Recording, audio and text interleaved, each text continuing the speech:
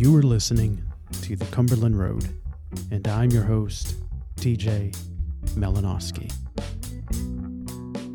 My guest for this episode is Reverend Mark Craven, Cumberland Presbyterian minister, a biologist, and dive safety officer at the Tennessee Aquarium in Chattanooga, Tennessee. In our conversation, we talk about solitude, community, and Mark's preparation to ministry. Thank you for listening to The Cumberland Road, and here's my conversation with Mark Craven. Mark, thank you for being on the podcast. I want to open our conversation about one of your vocations. You are a diver at the Tennessee Aquarium in Chattanooga, Tennessee. I know nothing about diving, so what is it that you do, and what is that field like? Well, TJ, it's a pleasure to be with you today. I appreciate you inviting me. I dive. Actually, my official title is Manager of Diver Operations and Dive Safety Officer. So my role at the aquarium for the last almost 20 years. I've been there for 27, but the last 20 or so is to orchestrate everything that happens under the auspice of the aquarium that occurs underwater. So I've got currently about 150 volunteers from all walks of life that come in and help us feed fish and clean exhibits and that sort of thing. And I do all of their training, all of their scheduling, all of their oversight. And then we've got about 25 staff members that dive as part of their jobs. Mostly they're biologists. We've got a few maintenance folks and some education folks and outliers around and about. But the vast majority of what we do is focused on taking care of the animal collection, keeping the animals fed, keeping the systems clean and presentable for the public. All right, there's so many questions. So to be a biologist, you don't have to be a diver. But to be a diver and a biologist, does that help in the field that you're in at the Tennessee Aquarium? Absolutely. If you're going to be a biologist with us in the fish department, we have different taxa in our collection, but the folks that take care of fish, it's actually a job requirement.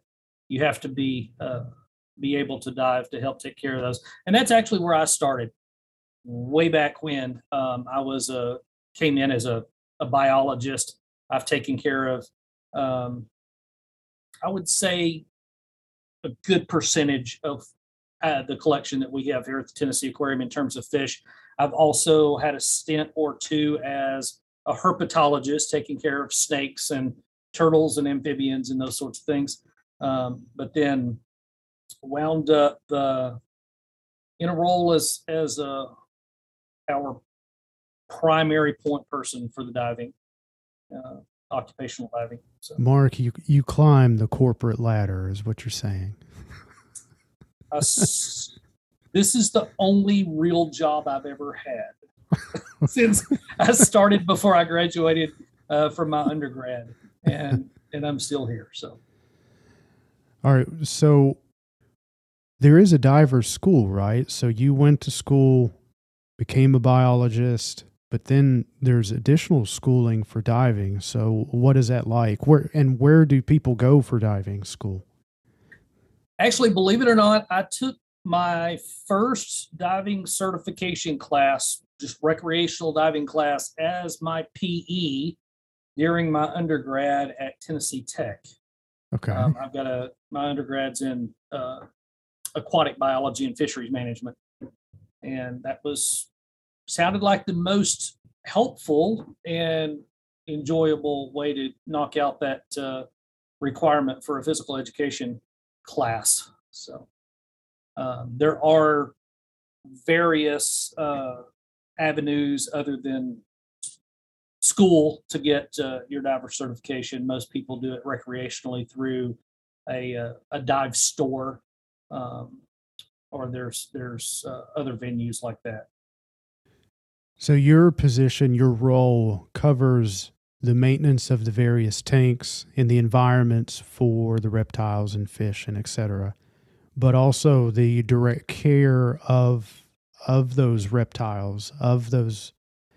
I'm trying to avoid the word animals because I know that isn't proper or correct, but it is a good default term to use for non-human creatures.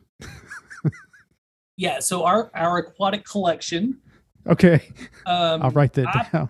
I provide labor for our biologists in order to help them take care of their aquatic exhibits in the form of people who are able to dive, mostly volunteers, actually for our main exhibits. And then, of course, the aquarists do quite a bit of diving on their own in our smaller enclosures. How did you putting people in the right place with the right tools? Right. Okay. How did you get into diving? Was this a childhood dream? No, it was not. It was something that I saw that would be good for a resume trying to get into this environment. Actually, it's a very convoluted story.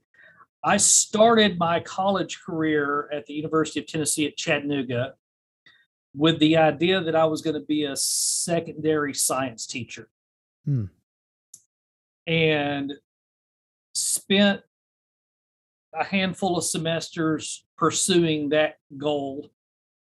While I was doing that, I found myself in want of a better part-time job while I was at school instead of fast food or waiting tables, and actually wound up seeing an advertisement for a position as what we call visitor services associates, the folks that take tickets and stand and answer questions at the aquarium. And that's how I got my foot in the door at the aquarium. I took tickets and directed traffic and that sort of thing for a few semesters while I was at Tech. Got kind of sucked into the group of folks that took care of the animal collection and really took off with them. Found a bond there. I've always been an outdoor person. I was a scout growing up. We can talk about that as much as you want to later because I'm still super involved in that program. And wound up transferring over to Tennessee Tech because they had the better biology program from my perspective in terms of getting my foot in the door in the appropriate department at the aquarium. So I basically grew up here. So the aquarium wasn't that old then when you started part-time? No, I started working here the second year that they were open. Okay. Yeah, because it hasn't been around that long. Yeah, we just had our 30th anniversary. Yeah. Okay, well, let's go back, Mark. Let's go back to your childhood and talk about faith, and we can do full circle because I'm really interested in how you practiced your faith in this field and kind of the life of a bivocational minister. But let's go back to some childhood. Did you grow up in the church? I did. I was born here in Chattanooga. My parents at the time were living in Jasper, Tennessee. And actually, I am about to be installed at the church that I was born into. We can talk about that in a bit as well if you want. Yeah. But the Cumberland Presbyterian Church there in Jasper, Tennessee, when I was about 7 years old, my father got transferred and we moved a bit north up to Dayton.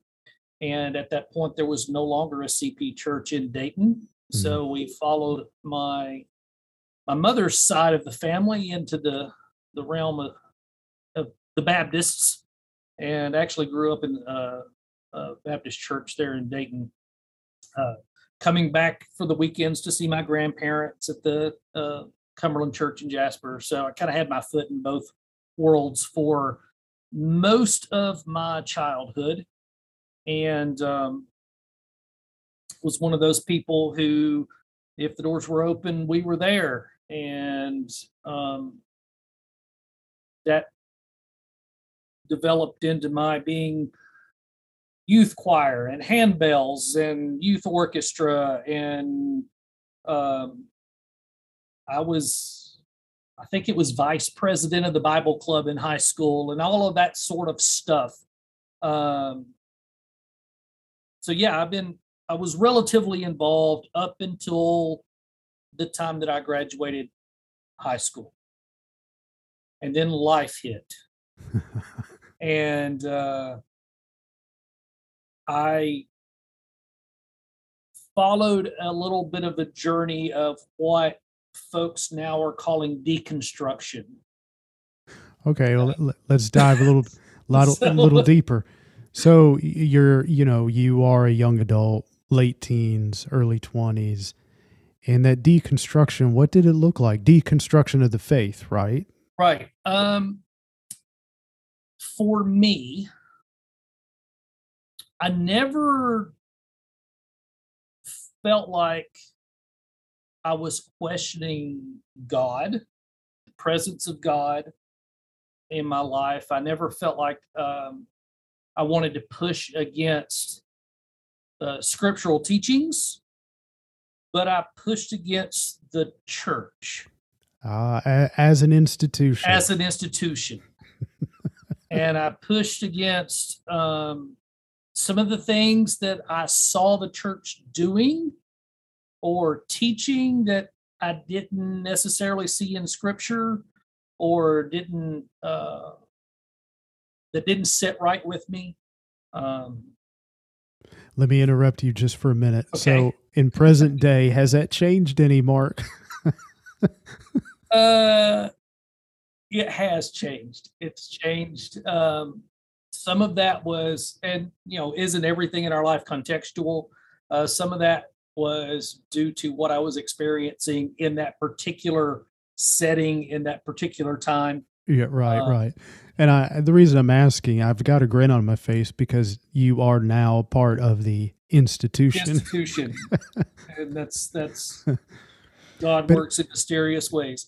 But anyway, I interrupted you. So you had this time in your life of really examining and deconstructing the church as an institution, but also your relationship to God through that institution. And then I interrupted you.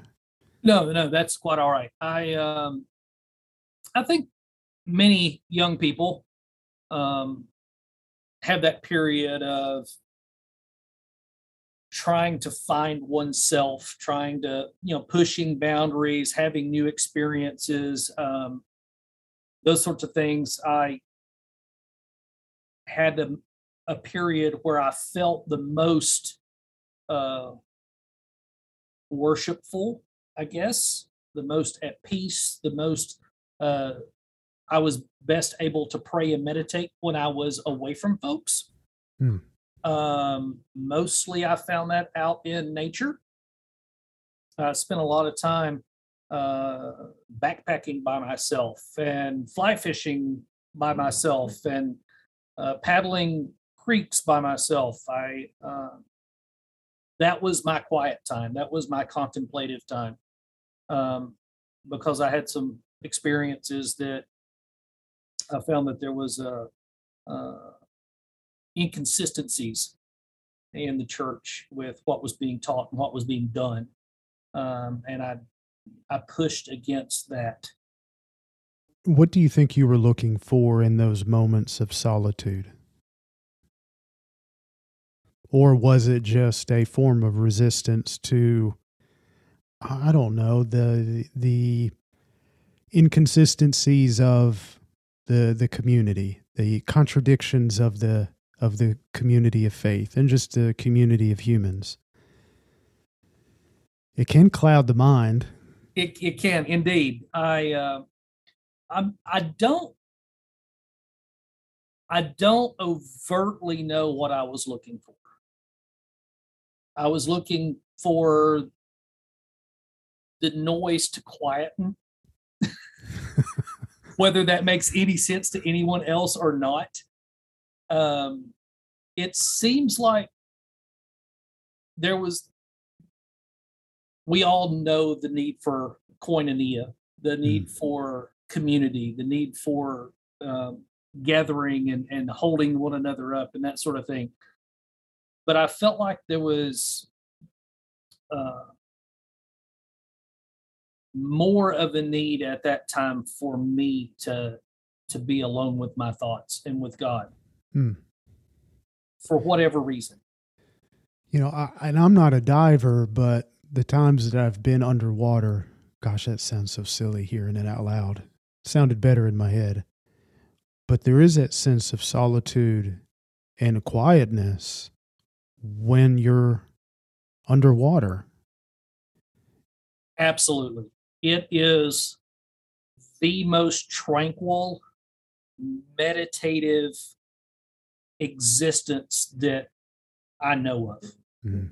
There's no more peaceful place to be for me than underwater, where all you can hear is the exhaust coming out of your regulator, or if you're in an appropriate place, like the snapping shrimp that live in the reef, that literally sounds like thousands of people snapping their fingers at the same time.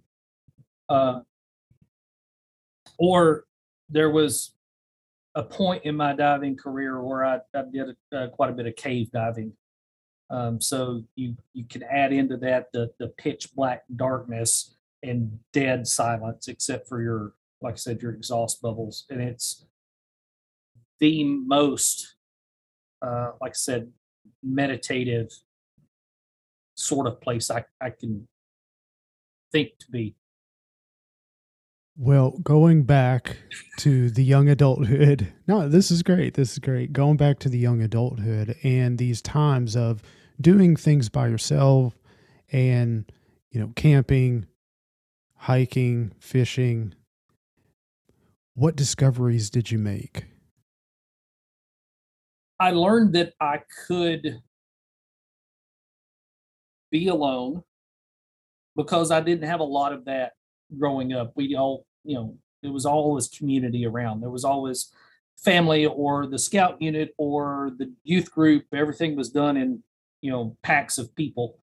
And maybe that's what I was looking for. Maybe I was looking for validation that I could actually take care of myself, Mm-hmm. or whether it be, physically or emotionally. Yeah, the self discovery is a journey at times that you have to take on your own. Indeed. Indeed. So, looking back on that time of your life, and now you're in ministry, would you encourage people to, young people, well, and folks of any age, to question, inquire, explore the deep meanings behind some of the things that we do within the Christian faith? Why we believe what we do? What is the genesis of some of the beliefs and the practices? Absolutely. I know in other podcasts with other folks, you've asked, well, what has the church got right and what has the church not got quite right Right. now? I believe that we have taken, to an extent, at least in my experience, the education of the depth of what we do out of our curricula. Mm.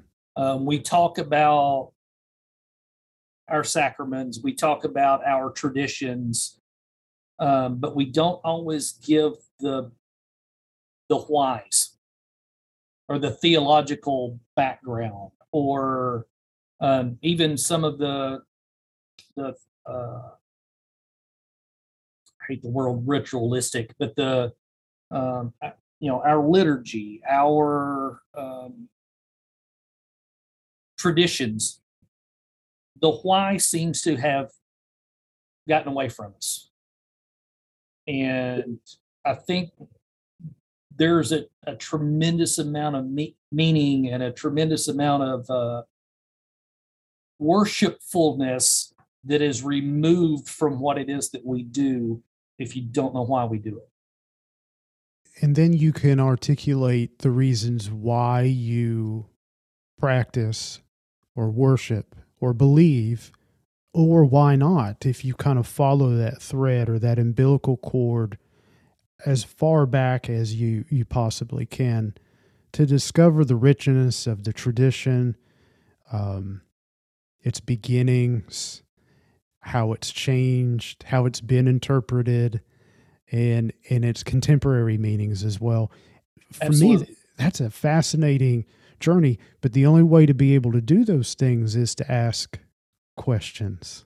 Indeed. And Indeed.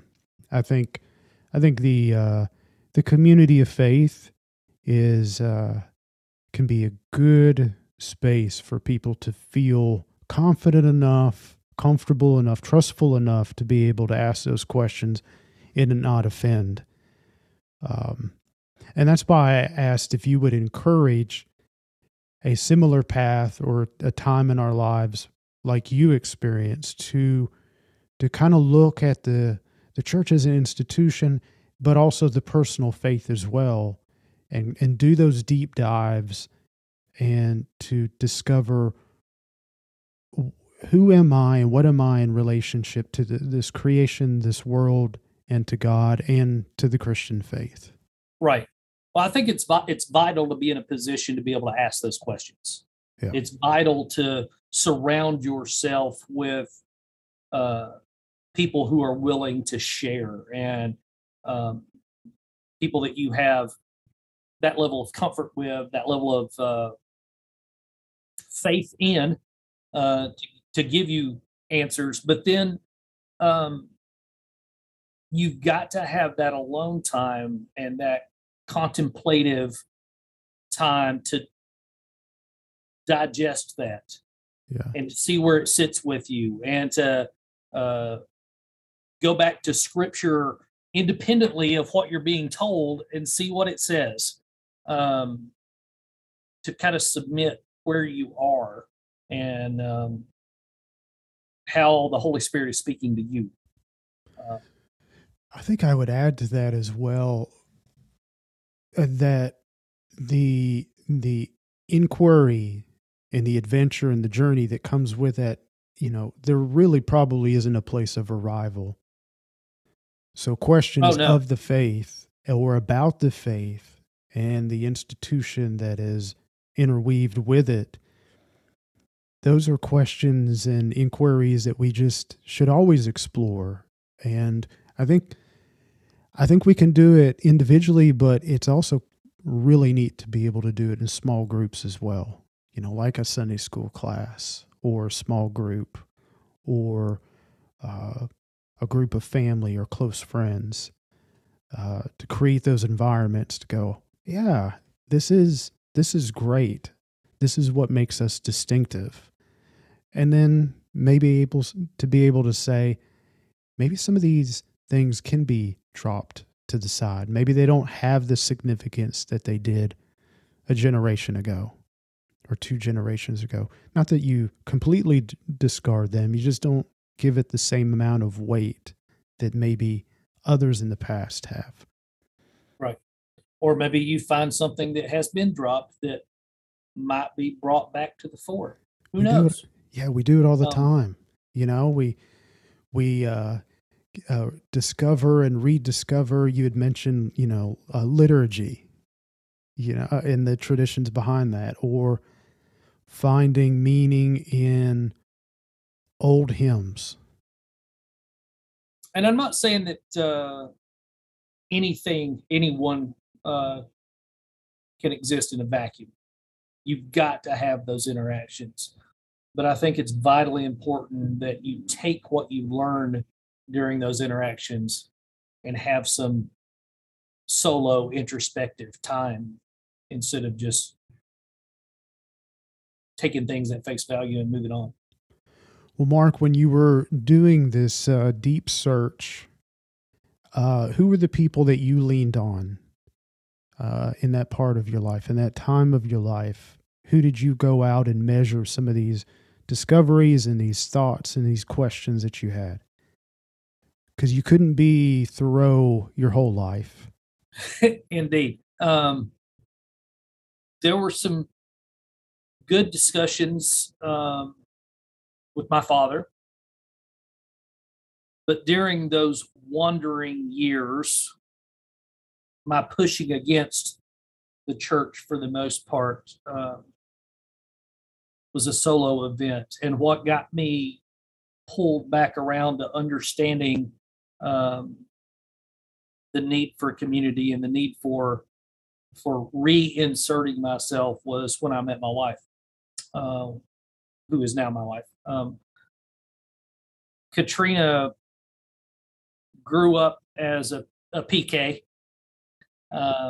in the church, in a Baptist tradition, and we actually met at the aquarium. She was in our marketing department, and she likes to tell folks that we met during a shoot for the French National Geographic. We're filming a TV show called The World's Deadliest Creatures Part 2. And I was working with some venomous snakes at that point. But anyway, she's the one that kind of drew me back in and allowed that tether to be clipped back and pull me back to earth. And as we got more involved in our relationship, it was overt that there was going to be no further movement in the relationship unless it was we found ourselves in a family of faith and were able to get back into church and to grow. And we landed at the Red Bank Cumberland Presbyterian Church, just outside of Chattanooga here. All right. So, Mark, to recap, the two of you met. Man, it seems like there's been some high points in your life that kind of generate around both the church and the aquarium. Yes. Yes, indeed. But it was in that development of that relationship, who later turned out to be your wife, where you were, well, you said earlier you'd never left the faith, but you were drawn back into it in a renewed way and in a healthy way. In those early moments, did you ever envision ministry to the Word and sacraments? I ran for a very long time. And I think maybe some of the pushing against the church itself was part of that marathon. That makes sense, because if it's something that you don't want to do, then you start picking at the things of why you shouldn't do it. You find the imperfections. Exactly. And the church is imperfect, of course. Right. Church with a capital C, church with a little c. So that makes sense. Right. Well, I'd mentioned earlier that we were in church constantly when I was a young person, and I was very heavily involved in the youth group and that sort of thing. I was one of the ones in the youth group who always had to do the Sunday night presentation after the youth mission trip, and was teaching some classes here and there for younger kids and those sorts of things. My grandmother, my father's mother, would tell her friends that I gave my first sermon at like the age of 2 at her coffee table. And like I said, I was, an officer in the Bible club and led those Bible studies in high school and that sort of thing. So there was always that bent toward leadership in those type of groups. My great grandfather was a CP pastor. My grandparents were elders in the church. My father was an elder in the CP church prior to my birth. So it was always something that was talked about in the family. It was always something that I felt like there was an expectation of, but it was never something that I wanted to do. And then after my wandering time and being brought back into the church with meeting Katrina, and we joined within 6 months of us being married, we joined the Red Bank Church. And probably within a year of joining the church, maybe a year and a half the most, I found myself on the diaconate there. And there were 2 stints there, and I was an elder somehow out of the blue. And not really, you know how that goes. Yeah. It felt surreal to be given that opportunity, or given that responsibility at that point. And probably 3 years into being on the session, I was doing Wednesday night Bible studies when the pastor wasn't there, and teaching some Sunday school classes, and found myself kind of assuming that leadership again. Did someone approach you about a call to ministry, or recognize the gifts within you, or did you initiate the conversation? There were some comments made by others on the session, by other folks in the congregation. And I think the culminating, solidifying event was we were driving somewhere, taking one of the kids to one of their events or something. And my wife looked over at me in the car and said, "I told my dad I wasn't going to marry a pastor." Because I've seen how the sausage is made. I know what that life is like. And the two of you have not talked about do that. Oh no, it was just something out of the blue. Came up. And I said, you know what? I think it's something you're going to have to come to terms with. So that week, I went and talked to Jeff Sledge, who was the pastor at the time. We were kind of in a bit of transition, and wound up having coffee and lunch with several other folks in the presbytery to figure out what this was and where I was going and that sort of thing. And that's kind of how that ball got started. So in those early moments, the struggle with ministry being second career is examining the first career that you have and how those two complement one another. Can they complement one another? What that dance will look like. Returning to school, starting school over again. There's so many variables for those who are second or third career and are experiencing a call to ministry. And you still have children at the time, right? Oh, absolutely. And so walk me through what that was like for you. It was terrifying.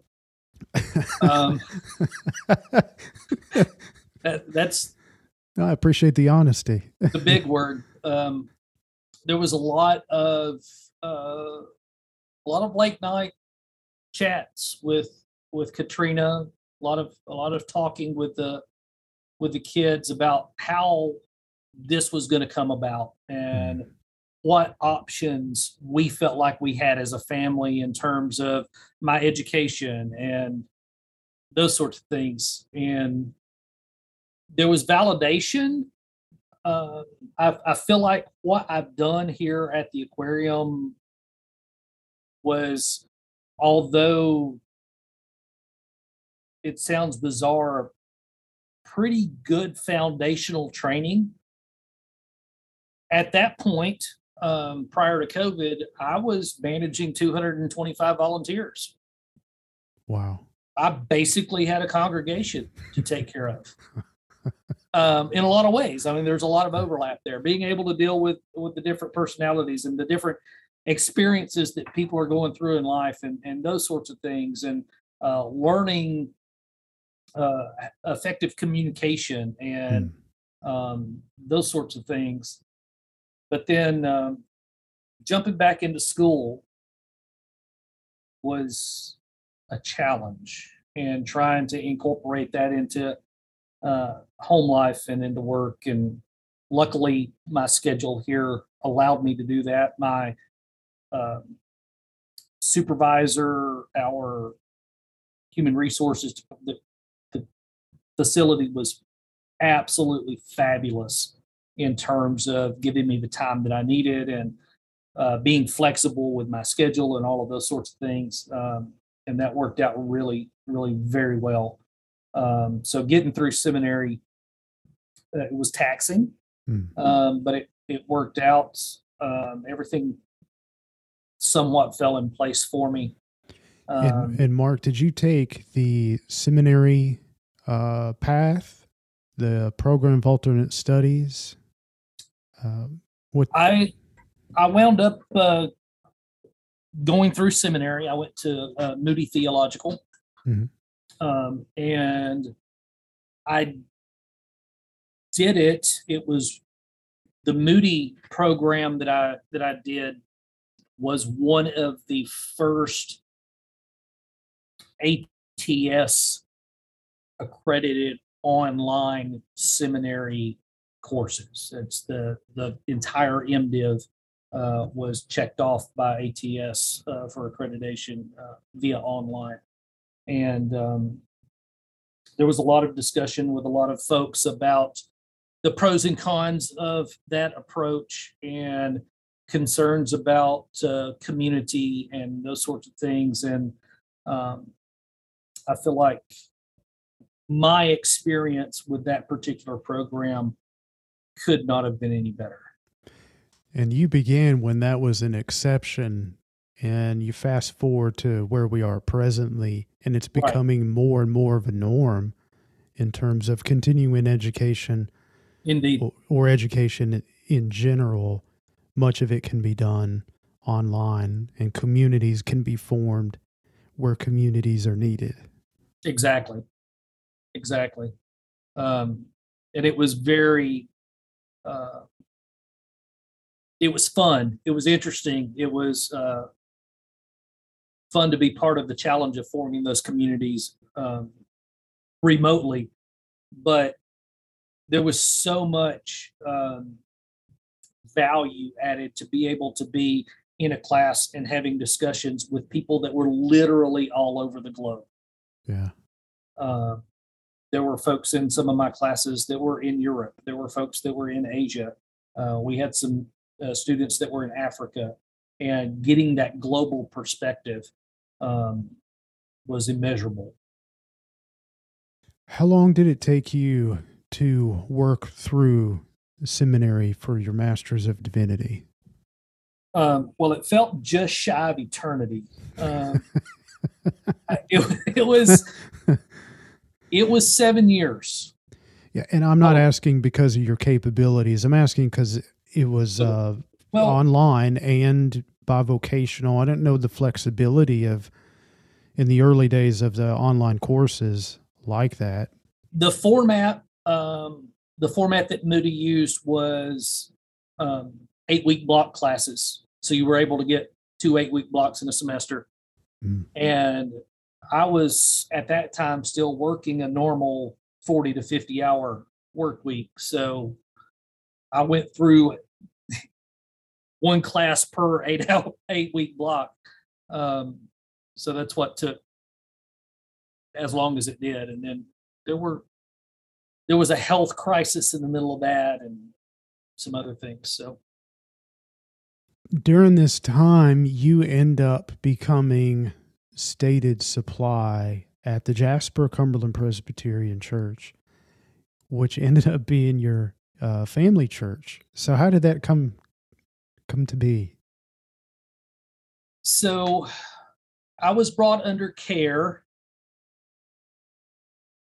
See if I can get the timeline right.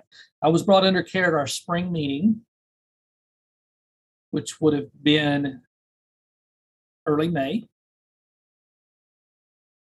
And by June, I was filling pulpits.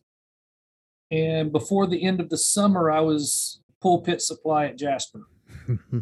So it happened almost immediately. Mm. And the pastor that was at Jasper had retired. Jim Patterson had, I'm guessing he had retired for probably at least the second time, maybe the third time at that point. And they were looking for someone to fill the pulpit long term there. And so I went and covered one Sunday, and on my way out was asked if I had anything to do the next week. And that's how it started. I just kept being asked back. So I know you don't have much of a comparison, but could you describe what it's like to serve the church that your family is a part of? And keep in mind, they may be listening to this. So, I'm sure they are. We're a small congregation, mm-hmm. as many are. So, having my parents there it's comforting. It is very homey. When I first began, I'm standing at the pulpit looking at the lady who taught me in nursery school, was my Sunday school teacher when I was tiny, thinking, what in the world am I going to offer these folks that were the ones that were teaching me? Yeah, I mean, they were formative in 25 years ago. Yeah, formative in your own faith. Exactly. So there was quite a bit of stress from that perspective. But as time has progressed and as I've been able to get more comfortable with my own skills and knowledge, it's like a family gathering every Sunday when we go in for worship. It's our style is probably a bit more formal than some congregations are now, but it's very familial. Mm. I've got a handful of grandparents when we gather. That's the feeling of it. And I wonder what it's like for those, and you're not in solitary when it comes to being connected to church and serving a church that you have family ties or grew up in. But I wonder what it's like also for those who, there must be the challenge to see through that, the aspect of, well, I remember when, you, I don't know, did donuts in the church parking lot or colored on the walls. Colored on the walls, or, whatever it is that we do. I don't want to say too much and admit to things that I did in my church growing up, but whatever it is, the challenge for people to remember that, but also still hear the word, but also receive pastoral care when it's needed and those sorts of things, because the relationship is different than it was in, youth or as a small child. Well, and I think I benefited a bit in that regard because we did move away from the area when I was young, and while there was contact, it was intermittent. Yeah. So there was that level of separation there. But more than uh, comments about what I did in my misspent youth, it was what has been relayed to me is the pride that they have in having had whatever amount of involvement they've had in my being there, which is humbling. Well, Mark, you were just recently ordained this fall. Congratulations. And and now what? What does that mean in the long string of preparation for ministry and the validation of your gifts? So what is next? What do you see now? Because at least in my experience in preparation for ministry, and my call came in a teenage years, but it almost seemed like a barrier, like a holding back. You know, you have to wait, you have to be older, you have to go to college, you have to go to seminary. So, and then all of a sudden you've done all the accomplishments, you've done what is needed, and you have been ordained. So what are you able to do in ministry now that you feel that maybe you couldn't do earlier stages in preparation for ministry? Well, coming into its second career, I think I had sort of the opposite experience. It was all hurry up. You want to do this before you hit X age, and you're not able to do things anymore. You want to, why is it taking the better part of a decade to be able to make this transition? That's funny because those were the questions in my head in terms of, to hurry, cut me loose so that I can do these things. But what you're saying is those questions, those thoughts and feelings were actually coming from the people that you were serving. Yes. Not necessarily so much. Mine were inward, yours were external. There was a lot of, I won't say a lot, there was pressure to hurry up and get through seminary and get, we don't want to have to bring someone else in to do communion. We don't want to have to, put off accepting these visitors that want to join the church because there's nobody here to do that, those sorts of things. There was some of that, and maybe, I'm sure to an extent that was that pressure was put on myself as much as it was communicated from the congregation or the session. But I remember times through some of my classes where I just wanted to stop with this material and allow it to simmer a little longer and allow myself to spend a little bit more time with things. And I finally got smart enough about halfway through to start journaling those times so that I would have some reference to go back to and be able to find that. Now that I theoretically do have time to do that. But there was a lot of push from a time standpoint. And, going back to the process, there was a tremendous amount of fulfillment in completing the coursework and delving more deeply into the scripture and exploring the languages and all of those sorts of things. But there was also some struggle, not only from time. I felt like I was taking time away from my family. I wasn't able to be as involved as a parent as I wanted to be, and as I previously had been, I had to step back from, being my son's scout leader, and and I still carry a little bit of regret, I guess, for having to have those moments where I felt like I was putting them on the back burner, and maybe that was pushing some of that inward need to hurry through things as well. What advice do you have for somebody who may be exploring the call to ministry as a second career and is balancing already family, a vocation, or maybe two,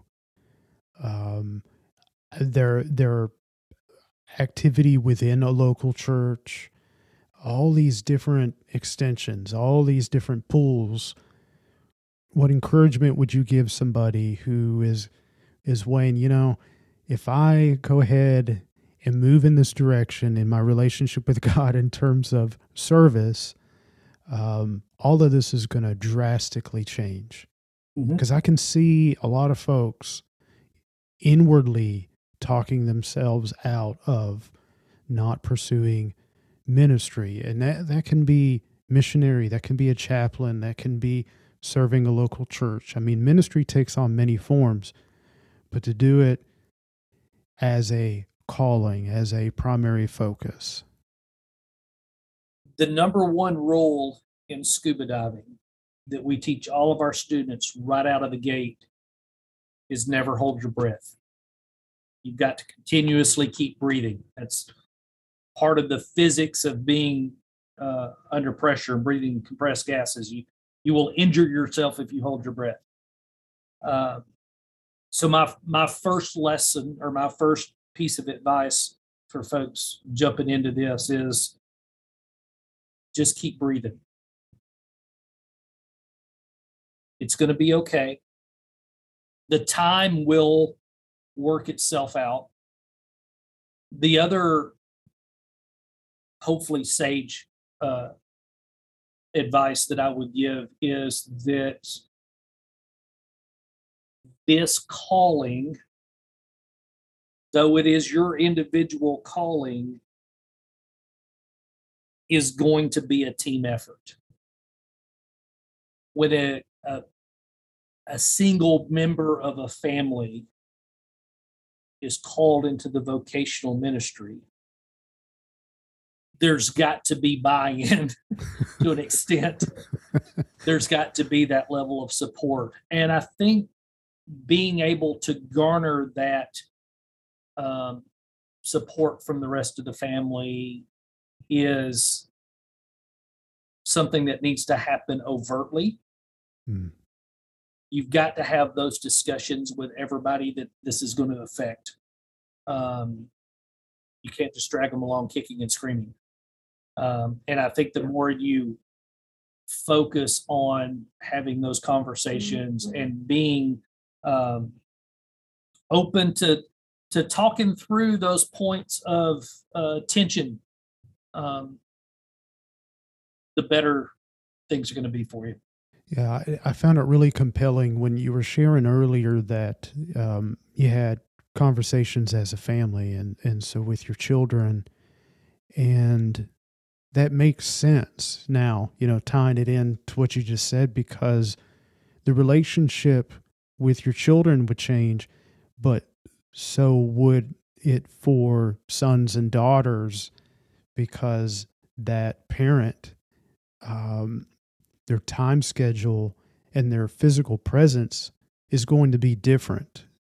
Right. And you don't want them coming out on the other end, whatever the other end may look like, with a resentment towards the church as an institution, but even more importantly, a resentment towards God and towards relationship with God. Right. So that sounds really healthy. That makes a whole lot of sense. Even the level of comprehension is unknown, but the level of comprehension is unknown even for the one who is receiving the call. Indeed.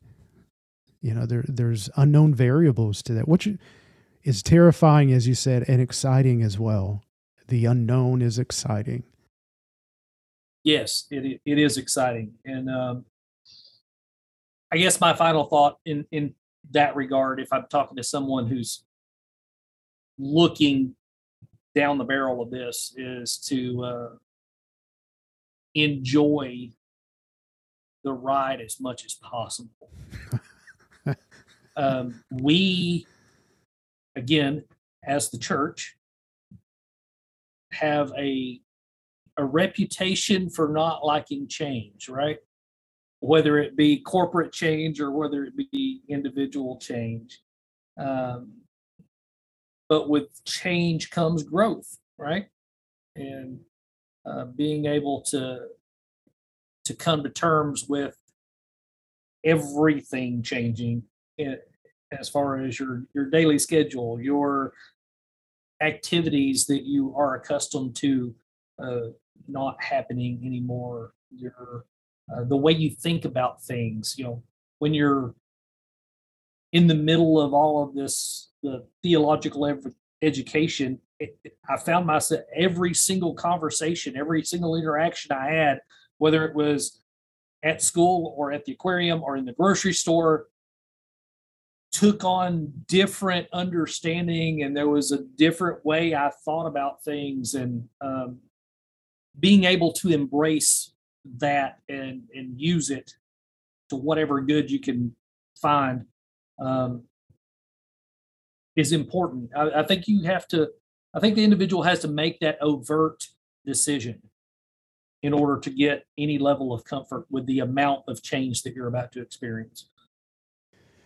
Mark, let's talk about evangelism. Let's talk about faith sharing and what that can look like in the workplace.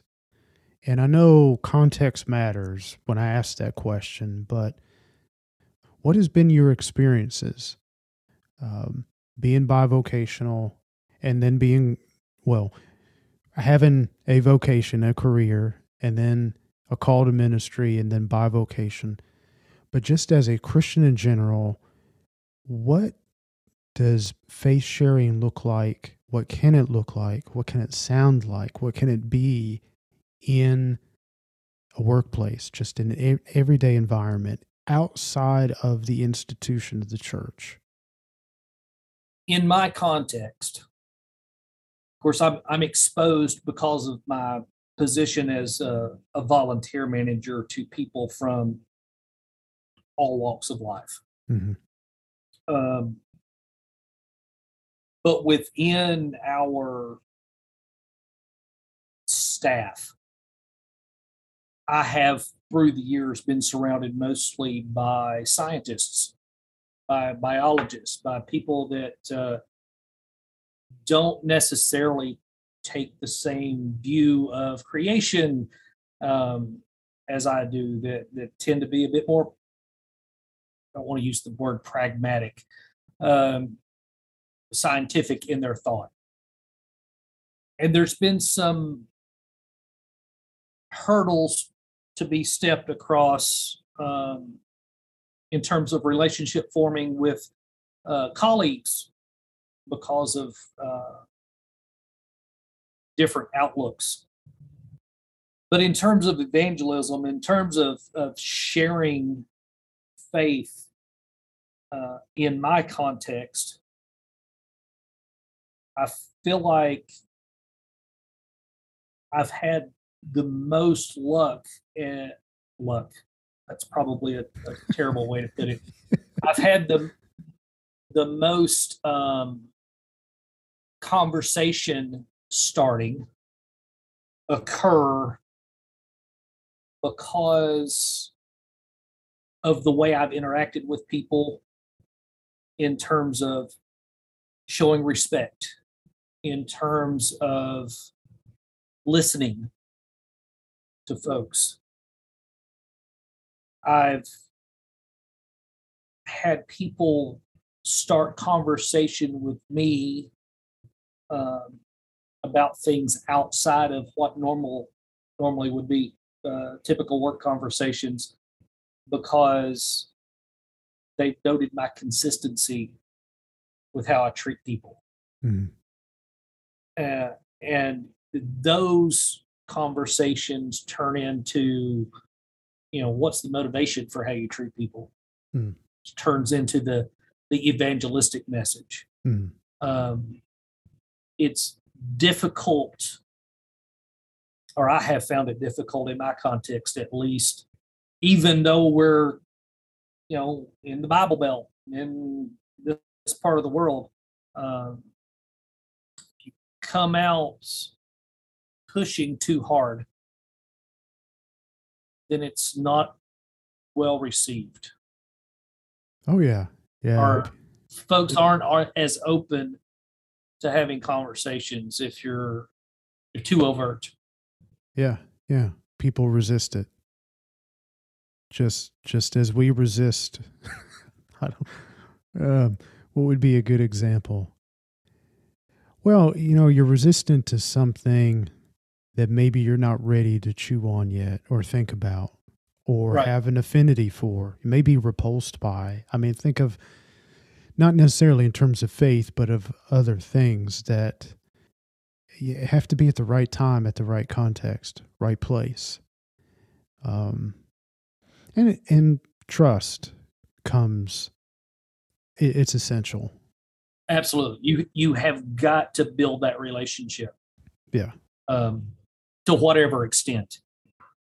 There's got to be some level of relationship there before you can have productive conversations. And you confirmed this just moments ago when, with staff and volunteers who have watched your consistency in the workplace. That's over a long period of time to be able to see that Mark is consistently kind and receptive, pastorally, whatever the creative words that people want to use. And why, when you can treat a volunteer less than maybe a part-time or full-time staff? Why are you treating everyone the same? I'm not dismissing volunteers, but I would think that could be a question, through observation. Volunteers come and go. Yeah. Yeah, absolutely. And trying to create a culture within the institution of treating people equally, Yeah. giving folks due respect.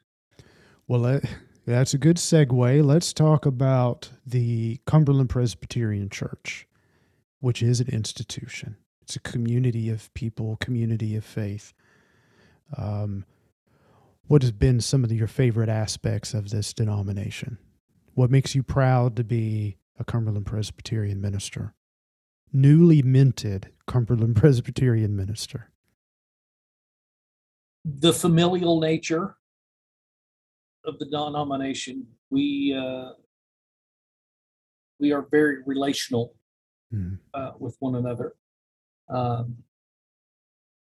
It feels like home. The evangelistic nature, the fact that we are still reaching out and we're still pushing the frontier, as we did before. And there's lots of folks that do good work, that do short-term work, and we tend to be folks that go and stay and learn and grow. And not that we're perfect, but I think we're on the right track in those terms. Yeah, I haven't met the perfect Cumberland Presbyterian yet. Not yet, anyway. There may be one out there. There might be. Well, we were talking off mic about music. So what books are you reading? What kind of music are you listening to? Any movies that, any of the above that have impacted your life, impacted your faith? Current or in the past? Oh, I know my wife is already laughing. So those of us that are old enough to remember the actual rental stores. Oh, Go yeah. pick out your movie, your VHS tape, and take them home. I'm the guy who would drop the movie that we got the previous week in the bin on the way in the store and go peruse the shelves trying to find something new to watch more than once. Pick up a title, say, hey, this looks like a really good movie. And my wife say, that's what we dropped on the way in the store. We watched that last week. That's awful, Mark. Movies for me don't stick for whatever reason. I can't name any actors. I can't really even tell you a whole lot of plot lines unless I've seen it multiple times. I'm not really a movie guy. Books, I'm still kind of reeling from having read all of my textbooks. I haven't gotten back into pleasure reading yet, although I'm making my way currently through Dr. Campbell's collection. I had the honor of meeting him for the first time just a few weeks ago, and he very generously sent me a couple of his books to read, and he's got one that he calls Campbell's Collection. I don't know if you've seen it or seen it lately. Yeah. Oh, yeah. But it's yeah. Dr. Tom Campbell. He's been a previous guest on the podcast, and I've been calling him the Mark Twain of the Cumberland Presbyterian Church. Indeed. So I'm making my way through his thoughts. Okay. Right now, and there's some good stuff in there. Indeed. Mark, I have appreciated your time and opening up my eyes to the aquatic collection and the aquatic creation and how you have been able to balance multiple careers and be able to impact a lot of people through your faith. And so I've appreciated what you've had to share. And best in terms of encouragement and strength and wonderful experiences ahead as an ordained Cumberland Presbyterian minister. And you get installed in Jasper next month, 2023?